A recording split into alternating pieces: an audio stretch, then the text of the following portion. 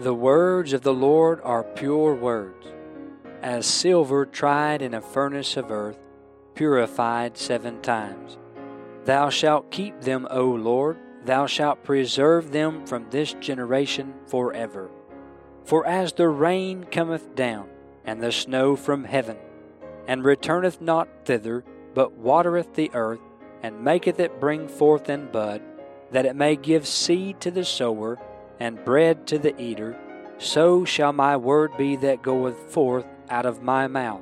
It shall not return unto me void, but it shall accomplish that which I please, and it shall prosper in the thing whereto I sent it.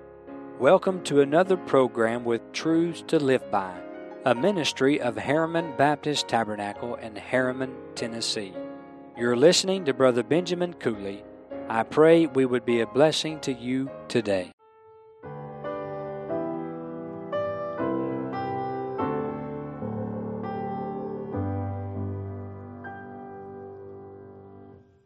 Christ has saved us from our sins, our lives are now in God. We desire the holy word to order where we trod. All for Christ, yet anything for self we count as dross. We're pilgrims with a crown view of the cross. Pilgrims with a crown view of the cross. This our anthem now we raise. Pilgrims with a crown view of the cross. Its message we will live through all our days. With our Bibles open today to the book of Luke, chapter number 23, we continue looking at Christ and His cross. We've saw Calvary, the one place which takes care of eternity. We looked last week at Jesus, the Son of God, the one person which takes care of eternity. Today we look to the blood of Christ, even the one payment which takes care of eternity. First a word of prayer, and then we'll look again at Luke 23 and verse 33. Father, I come now in Jesus' name, and I thank you for Calvary, for that place where Jesus died. I'm thankful for your dear Son, even our Lord Jesus. And I'm thankful for the precious blood of Christ, which blood we plead that we might have access into the Holy of Holies, into the very presence of God even now. Would you draw sinners unto thyself? I do pray. And Lord, for Jesus' sake, and in Jesus' name, I pray. Amen. Luke 23 and verse 33. And when they were come to the place which is called Calvary, there they crucified him. Crucifixion brings forth pain. It brings forth suffering. It brings forth blood. And we focused our attention under the first point of the place which is called Calvary. We focused our attention then and there upon the spiritual sufferings of Christ, and how that during those hours of darkness, Christ, our Lord, was made to be sin for us. He took our sins in His own body, but the Bible says on the tree. And so on this tree, He was crucified. The spear was thrust in His side. Those spikes were driven into His hands and His feet. That crown of thorns which had been beaten upon His head, and the blood rolled down His face and dripped off His nose and chin and ears and fell upon His chest and shoulders and back and ran down and mingled with the dirt and mingled with all the bodily fluids, no doubt all of these things. And we could spend several messages just discussing the physical sufferings of Christ. But those were not the greatest sufferings. He suffered for our sins as our sin when He took our place. But the blood is what God demanded. And so we point out first of all the sanctity of blood in the sight of God. In the book of Leviticus, that Old Testament account, third book in our Bible, where the Lord is giving commandments to Israel. Actually, He spoke directly to Moses there within the tabernacle, which had just been erected in Exodus chapter 40. And the glory of God descended and abided upon the tabernacle. And God was giving Moses, by divine and direct dictation, the words of the law concerning the offerings. In Leviticus 17, we've come on down through the Day of Atonement in Leviticus 16, but then by Leviticus 17, we find the law of sacrifices. And within this passage of Scripture, our Lord says in Leviticus 17, verse number 10, "And whatsoever man there be of the house of Israel, or of the strangers that sojourn among you, that eateth any manner of blood, I will even set my face against that soul that eateth blood, and will cut him off from among his people. For the life of the flesh is in the blood, and I have given it, the blood, I have given it to you upon the altar to make an atonement for your souls. For it is the blood that maketh an atonement for the soul." The blood is sacred in the sight of God. And therefore we point out that the blood of Christ was sacred and sanctified in the sight of God. 1 Peter 1 and verse 18.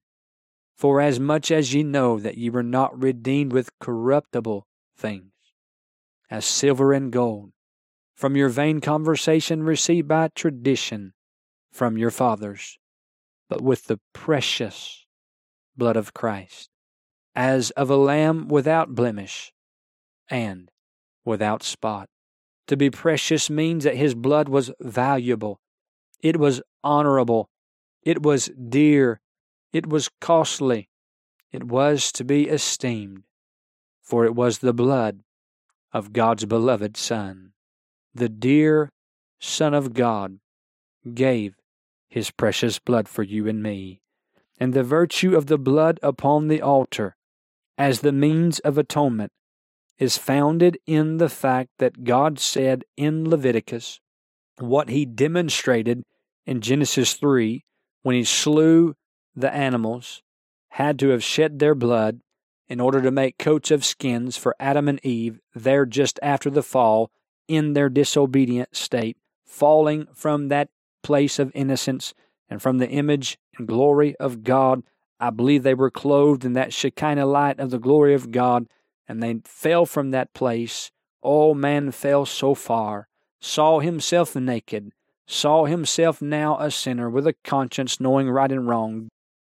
God slew the life of animals and shed their blood to make coats of skins. And here God states it plainly. God designed it this way. God declared it this way. And nothing but the blood can atone for sin. Christ's blood was spotless and sinless. His blood was precious to God, and it yet is. It's precious to the people of God. It is of infinite value and of eternal worth. But then the shedding of Christ's blood. You're in 1 Peter. Go over to the book of Hebrews with me, please, chapter number 9. And here we see not only the sanctity of Christ's blood, but the shedding of Christ's blood. Hebrews 9 and verse 22, "And almost all things are by the law purged with blood, and without shedding of blood is no remission." Chapter 10, verse 1, "For the law, having a shadow of good things to come, and not the very image of the things, can never with those sacrifices which they offered year by year continually make the comers thereunto perfect. for then would they not have ceased to be offered, because that the worshippers once purged should have had no more conscience of sins. But in those sacrifices there is a remembrance again made of sins every year. For it is not possible that the blood of bulls and of goats should take away sins. Skip down to verse 11. And every priest standeth daily ministering and offering oftentimes the same sacrifices, which can never take away sins. But this man, praise God, even Jesus, but this man, after he had offered one sacrifice for sins forever, thank God it was one sacrifice for sins forever, sat down on the right hand of God. Why?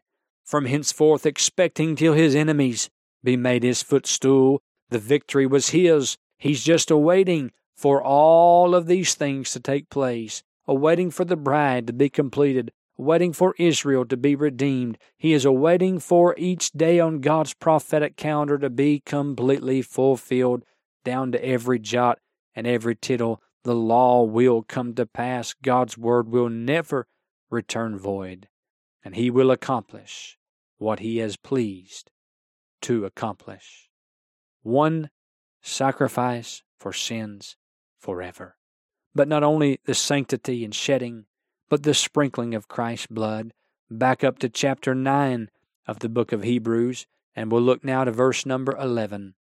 But Christ, being come an high priest of good things to come, by a greater and more perfect tabernacle, not made with hands, that is to say, not of this building, neither by the blood of goats and calves, but by his own blood, he entered in once into the holy place, having obtained eternal redemption for us. Look down to verse 23. It was therefore necessary that the patterns of things in the heavens should be purified with these, but the heavenly things themselves with better sacrifices than these.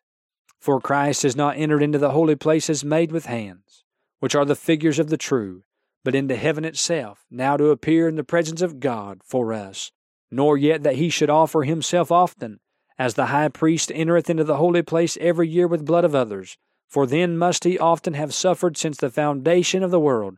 But now once, in the end of the world, hath he appeared to put away sin by the sacrifice of himself. But now we close with the sufficiency of Christ's blood.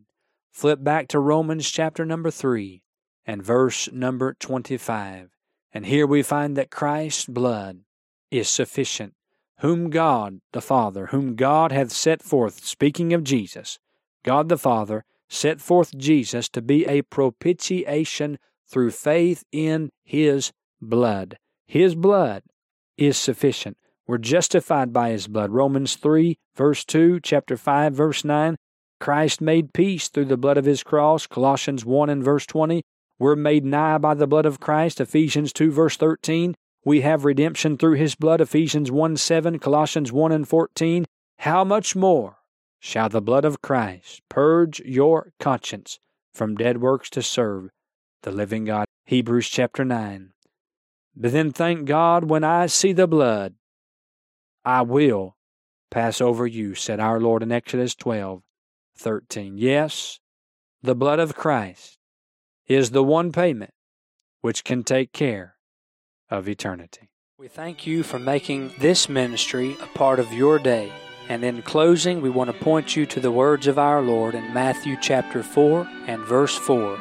He answered and said, It is written, Man shall not live by bread alone, but by every word that proceedeth out of the mouth of God. And truly it is written. God's word, every word, presents us with truths to live by. You've been listening to Brother Benjamin Cooley. Please send all correspondence to Truths to Live By, P.O. Box 575, Harriman, Tennessee 37748. Or you can email us at bmarkcooley@gmail.com. And finally, brethren, pray for us.